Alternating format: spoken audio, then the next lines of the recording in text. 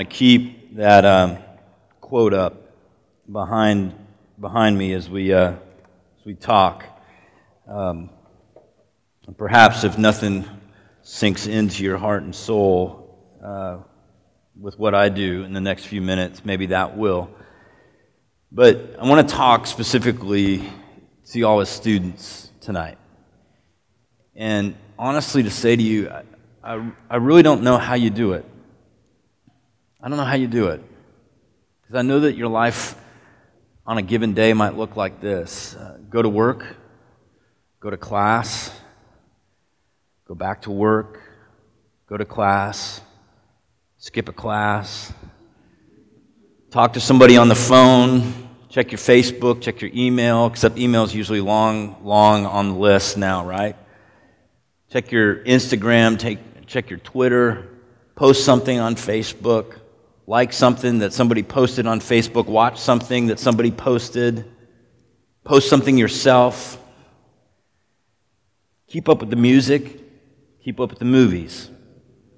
Keep up with the book that everybody's reading, but you don't have time, so read the article about the book, like that on Facebook, and comment that was a really good article about the book that everybody's reading that you haven't had time to read. I don't know how you do it. So many things in your life. But we don't act that different in the church, though. I mean, think about maybe what some of us caught somewhere along the line about our relationship with God. Wake up. You're supposed to have a quiet time. Don't have time for a quiet time today, so listen to a sermon on the podcast on the way to class or on the way to work. You don't have time to fit in the whole sermon, so you got the first 10 minutes, so God, that's at least something, right? So that's okay. Then go to church, but it's pretty early, Sunday morning, so let's just go to the house instead, which is great. Couldn't go to the house this week, so, maybe listen to the rest of the podcast that you started to listen to 2 days ago. Everybody seems to be talking about one book that seems to just have jump-started their spiritual life, so you download it, but you don't have time to read it, so read the article about the book that everybody posted on Facebook that liked, and you like it too, and now you know what the book is about. Download the devotional that everybody's talking about, but that didn't really meet your needs, so download the other one that everybody's talking about. And do you get the point? I really don't know how you do it. I don't know how we do it. Because we live in a world, so many distractions, so many things that can be put forth as good things, necessary things that have to be done and should be done. But how do you do them all? How can one person possibly do all of that? And I didn't even mention friends. Relationship. Your mom and your dad, keeping up with relationships. Returning phone calls, returning texts. Listening to a voicemail. Do you even listen to your voicemail anymore? How do we do it? It's really easy, I think, for all of us to get caught up in thinking that this, I guess, has to be the way that life is. And maybe it's the way that God just says, hey, I'm here for your strength. Just keep going. Just keep going. This passage that we're going to look at tonight is from the Gospel of Luke in the 10th chapter. And it does have to do with what Michael shared about anxiety and stress. The word anxious is used in here. Distracted is used in here. Worried is used in here. But I want to set up this passage a little bit because it's really interesting that in this portion of the gospel, Jesus has called together disciples. And more than just the 12, he's got 72 people that are following him closely. And after seeing who Jesus is and what he has done, Jesus then sends out these 72 into the world. He sends them out and to do certain things. He sends them out into towns and villages, and they come back and they report to Jesus, Lord, we saw amazing things. They did all these things in Jesus' name, and they come back and they are overjoyed at this. And immediately after this story in the Gospel of Luke, we have the story of the Good Samaritan. Jesus tells a parable when he's asked a question about what's most important in the law. He says, love the Lord your God with all your heart, soul, mind, and strength, and love your neighbor as yourself. And the person that asks him the question, well, who's my neighbor? And Jesus tells this story about 3 people that pass by someone who is hurt and bleeding, and finally it's one person, a Samaritan, a group of people hated by the Jews, that comes and gives mercy. And when he asks the man that asked the question at the beginning, who showed mercy to the man that was hurt and bleeding? And the man said, the one who had mercy. And Jesus then says, go and do likewise. So we have these 2 stories back to back about doing, about what it means to follow Jesus and what we then do with our lives. And so it would be really easy for us to listen to that and begin to think that, well, the Christian life then is about doing the right things, right? That long list that I just read, do the quiet time, listen to the sermon, go to church, read the book, read the Bible. Go to the service project, go on the mission trip, do the fundraiser, all that stuff. It's really, we could fit maybe all that in. I'm not asking to, or suggesting to rewrite the Gospels, but you could almost put all that long list in there right after these 2 stories. But listen to what happens instead. After these 2 stories about what it means to be a follower of Jesus and doing certain things, there's this story which serves as a correction, a corrective to that kind of thinking. So if you want to pull out your phone or look up on the screen, Luke chapter 10, verses 38 through 42. It says, as Jesus and his disciples were on their way, he came to a village where a woman named Martha opened her home to him. She had a sister called Mary, who sat at the Lord's feet, listening to what he said. But Martha was distracted by all the preparations that had to be made. She came to him and asked, Lord, don't you care that my sister has left me to do the work by myself? Tell her to help me. Martha, Martha, the Lord answered, you are worried, anxious, upset about many things, but only one thing is needed. Mary has chosen what is better, and it will not be taken away from her. I wanted to share the passages before this one because if we took this one by itself, we could walk away with, I think, a false assumption. Because if you remember what I said a little bit ago, when somebody came up and asked Jesus what the most important thing was to do, he said, love the Lord your God. Right? And this passage here seems to go, love the Lord your God. And what that means is to sit and listen. But if you remember, he answers the question. He says, love your neighbor as yourself. So it's important that we hold Scripture together and not just read verses 38 through 42 and go, that's what it means to be a follower of Jesus. Just sit and listen. Which, as I'm saying it, I know that maybe I'm making it sound easy. All you have to do is sit and listen. But I want you to ask yourself, how hard would that actually be? How hard would it for you to be, that long list that I started with, get up in the morning, go to work, go to class, how hard would it be for you to break that way of living and instead slow down and take time to listen? It'd be hard for me. Can I share something with you? And I really hope this doesn't come across as like this is the pastor throwing out his, spiritual stuff in front of people, but here we go. My wife and I, Lent, the 40 days before Easter, a lot of people give up something or they add something on, and my wife asked me what I wanted to do, and I said, you know what I feel like I need to do? Is begin each day, each work day that I came in here with 30 minutes of silence. And can I tell you how hard that has been for me? Extremely difficult. Because if I have more than one cup of coffee, I get revved up a little bit, the laptop pops open, the emails get answered, I check out Facebook so I can figure out who broke up with whom and who's together with whom so I don't embarrass myself when I see you in the hub.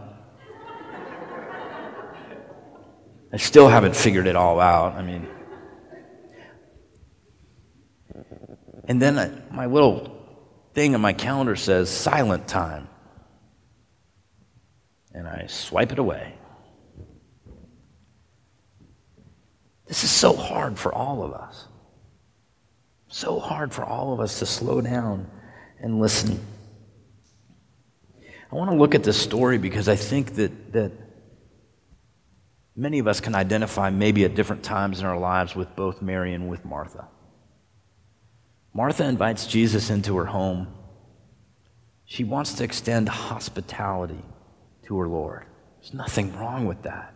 She wants to make him a meal.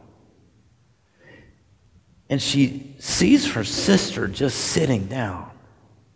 Any of you live with someone like that? You come home and you do the dishes, you do your laundry and all that, and your roommate is just sitting down. I'd get mad too. Here I am cooking my greatest feast for the Lord while my sister's just sitting and listening. Maybe a part of me is envious because I want to be there too. I want to listen to what he has to say, but it's so easy for me to miss what's happening in front of me because I get distracted with what I think Jesus wants. And so what's really interesting, you can see this in the way that she talks to Jesus. She goes, don't you care? Lord, don't you care that my sister's left me to do this all by myself? You almost put a whiny 7-year-old voice in there. All by myself. Martha has gotten so consumed in her own little world of wanting to serve that she doesn't see anybody else around her. What's ironic to me is she calls him Lord and then tells him what to do. You notice that? She says, Lord, tell her to help me. I don't know if any of you ever find yourself praying like this, like you have this elaborate name for God. One of the ones when, I've told you I didn't grow up in the church, and so I picked up language from other people, and it seemed that the phrase, at least in the generation of people that mentored me, is that you prayed, gracious Heavenly Father, right? You probably have heard me. I'll probably do it again tonight. And now I'm going to feel self-conscious about it. But anyway, so you say, gracious Heavenly Father, to begin your prayer.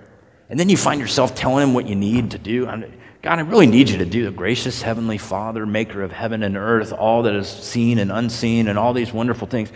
I need you to do this, and then I need you to do this, and do you notice the irony in that? How quickly we can move from, Lord, tell her to help me.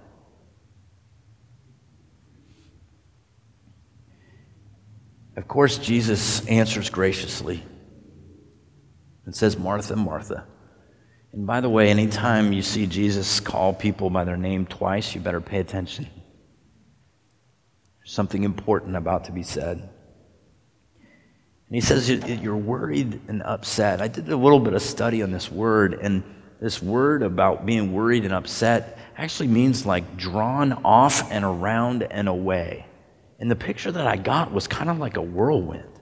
Like you were here, and then all of a sudden you're drawn off over here, and then off over here, and then off over here, and you're drawn off and away. Does anybody feel like that's the life that they live on a daily basis?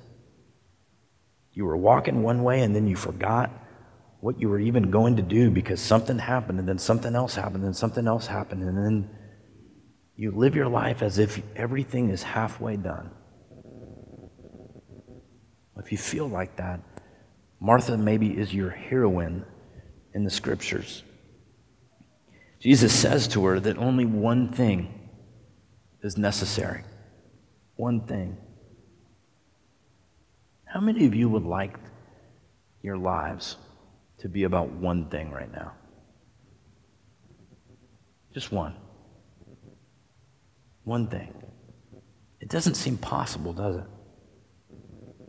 But here's this story in the scriptures where Jesus says that only one thing's really necessary.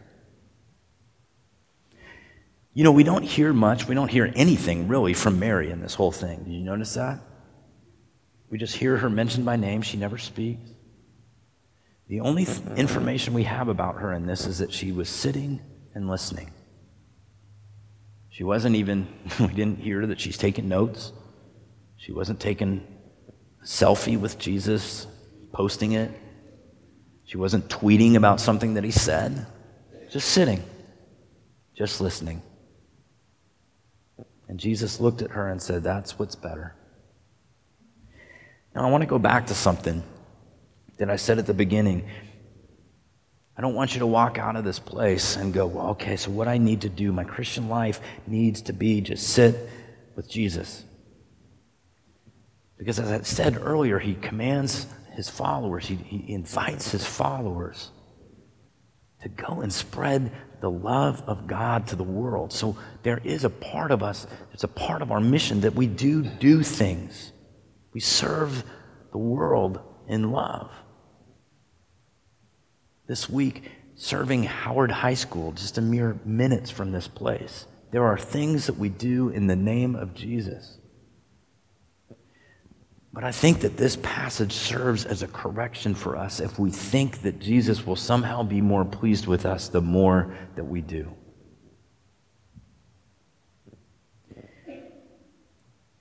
We sit at his feet first. We sit at his feet first and learn from him. That quote that was still up there, by this author and writer named Skye Jethani. Our staff watched a video of his, which I would really encourage you. There's not many people, I don't think anybody, named Skye Jethani in Google. So if you Google Skye Jethani and Q, the letter Q, it's a name of a blog, this video will probably come up. It's this 9-minute video that talks about the religions of the world, including Christianity. Very quickly, I want to talk about 4 what Jethani calls postures that all of us probably can identify with. The first one is this, is that in all religions, in different times, we can find ourselves living under God. And what that means is that God to us is the rule maker, and we are rule followers. And then we see this throughout history, and we have certainly seen it in our culture, that a shift can be made to be over God. God is not necessary anymore. Humans are the highest. God is not necessary. We are over God. We move from being under, fearful, rule followers, to thinking that he's not necessary. And then another shift that can happen is that we begin to treat God as the meter of our needs. It's a consumer mindset, so we take things from God. We want God to give us certain things, and God is the machine from which we get the things that we want. And the last one, Jethani says, is this life of living for God. And I think that as I've lived and ministered around you all as students, and I read what's going on Facebook and Twitter, is that I think this is the posture that you think that Jesus wants for you. That to be a follower of his in this day and age, this means that you have to do and do and do things for him. And Jethani says, many marvelous and wonderful things are being done in the name of God today. Wells are being dug. Slaves are being set free. People that are hungry are not hungry anymore. But it's really easy for us to begin to believe that what Jesus wants from us is more and more and more for him. And Mr. Jethani says that instead, we need to begin to imagine what life would look like with God. Not under, not over, not from, not for, but with. What would your life as a college student begin to look like if you woke up and ardently believed that he was with you, and your life right now was you living with God? How would you make that happen? How would you begin to recognize that truth in your life? Well, I think that the example of Mary would serve us well. How many of us, myself included, take time to sit at his feet? Simply to sit. To be quiet in front of him. To read his word without trying to get something out of it like a vending machine. But to simply be with him the way that Mary was with him. Perhaps some practical ways, and I know that this first one is going to make most of you go, no way.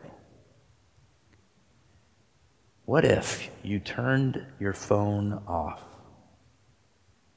for a few minutes? Just a few minutes. Could you do that?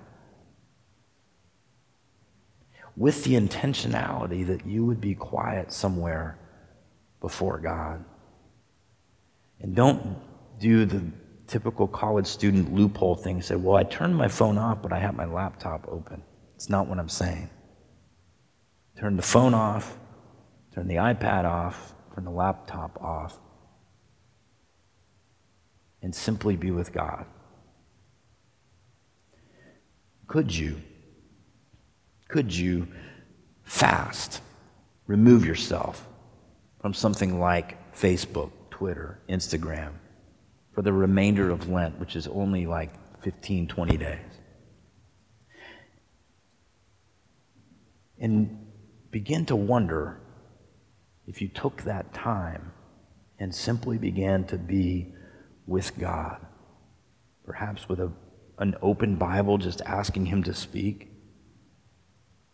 And every time that you wanted to click to see what somebody was saying or if anybody liked what you last wrote, instead you began to wonder if God really loved you and not just liked you. I'll tell you something what's hard about fasting. I never fasted from anything until I was an intern in Colorado in a college ministry, and I was in a core group of a bunch of guys, and we decided to try fasting one day a week for like a month. And our mentality was kind of messed up, I think, because we just thought, well, everybody talks about this fasting thing, so let's try it. So we all told ourselves we'd fast from sundown on Saturday to sundown on Sunday, and then we would go and eat at an all-you-can-eat buffet afterwards. Yeah, you get the humor behind it. We thought it was great. It was like reward. That idea of fasting from something, removing something from your life, basically treats the fast as if, wow, I did it. I was able to go 24 hours without something, without the intentionality of putting something else in its place. It's not about a 24-hour spiritual victory, but it's about recognizing the power that those things might have in your life, and instead finding the power that Christ offers us.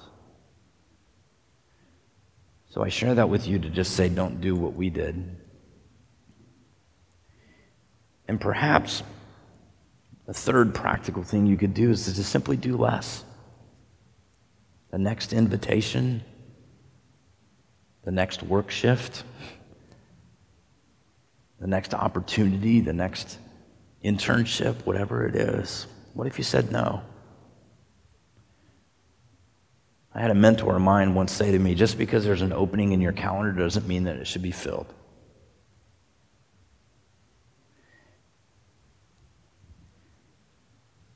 The final thing is one that you have probably heard me say before because it's a simple sentence that has probably transformed more of the way that I try to live life than any other.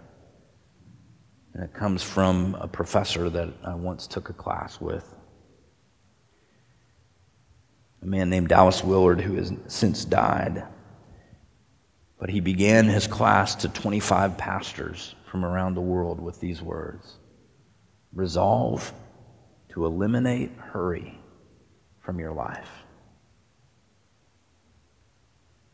And instead of following the example of Mary, I took out my pen and my pencil, and not a pen and pencil, pen and paper, and wrote that down.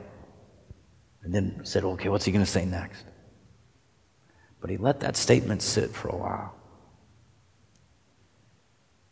And I want that, let that statement sit with you too. What if you made a resolution here and now tonight to eliminate hurry from your life? I think if we did, we would find that we would be less anxious, less worrisome, less distracted. And we found ourselves more in places where we could sit and listen to God. I hope that this whole thing hasn't come across as condemning or judgmental or anything like that. Because like I said at the beginning, I don't know how you do it. And I know that this life that you have picked up on from the world it's not your fault. You haven't had any other model. All of your peers do it, and the world tells you to add more and more and more. So it's not your fault. You haven't known anything else. So I don't know how you do it. But I'm here to tell you that you don't have to do it either. Jesus says only one thing is necessary. One thing. He says, with me. Let's pray.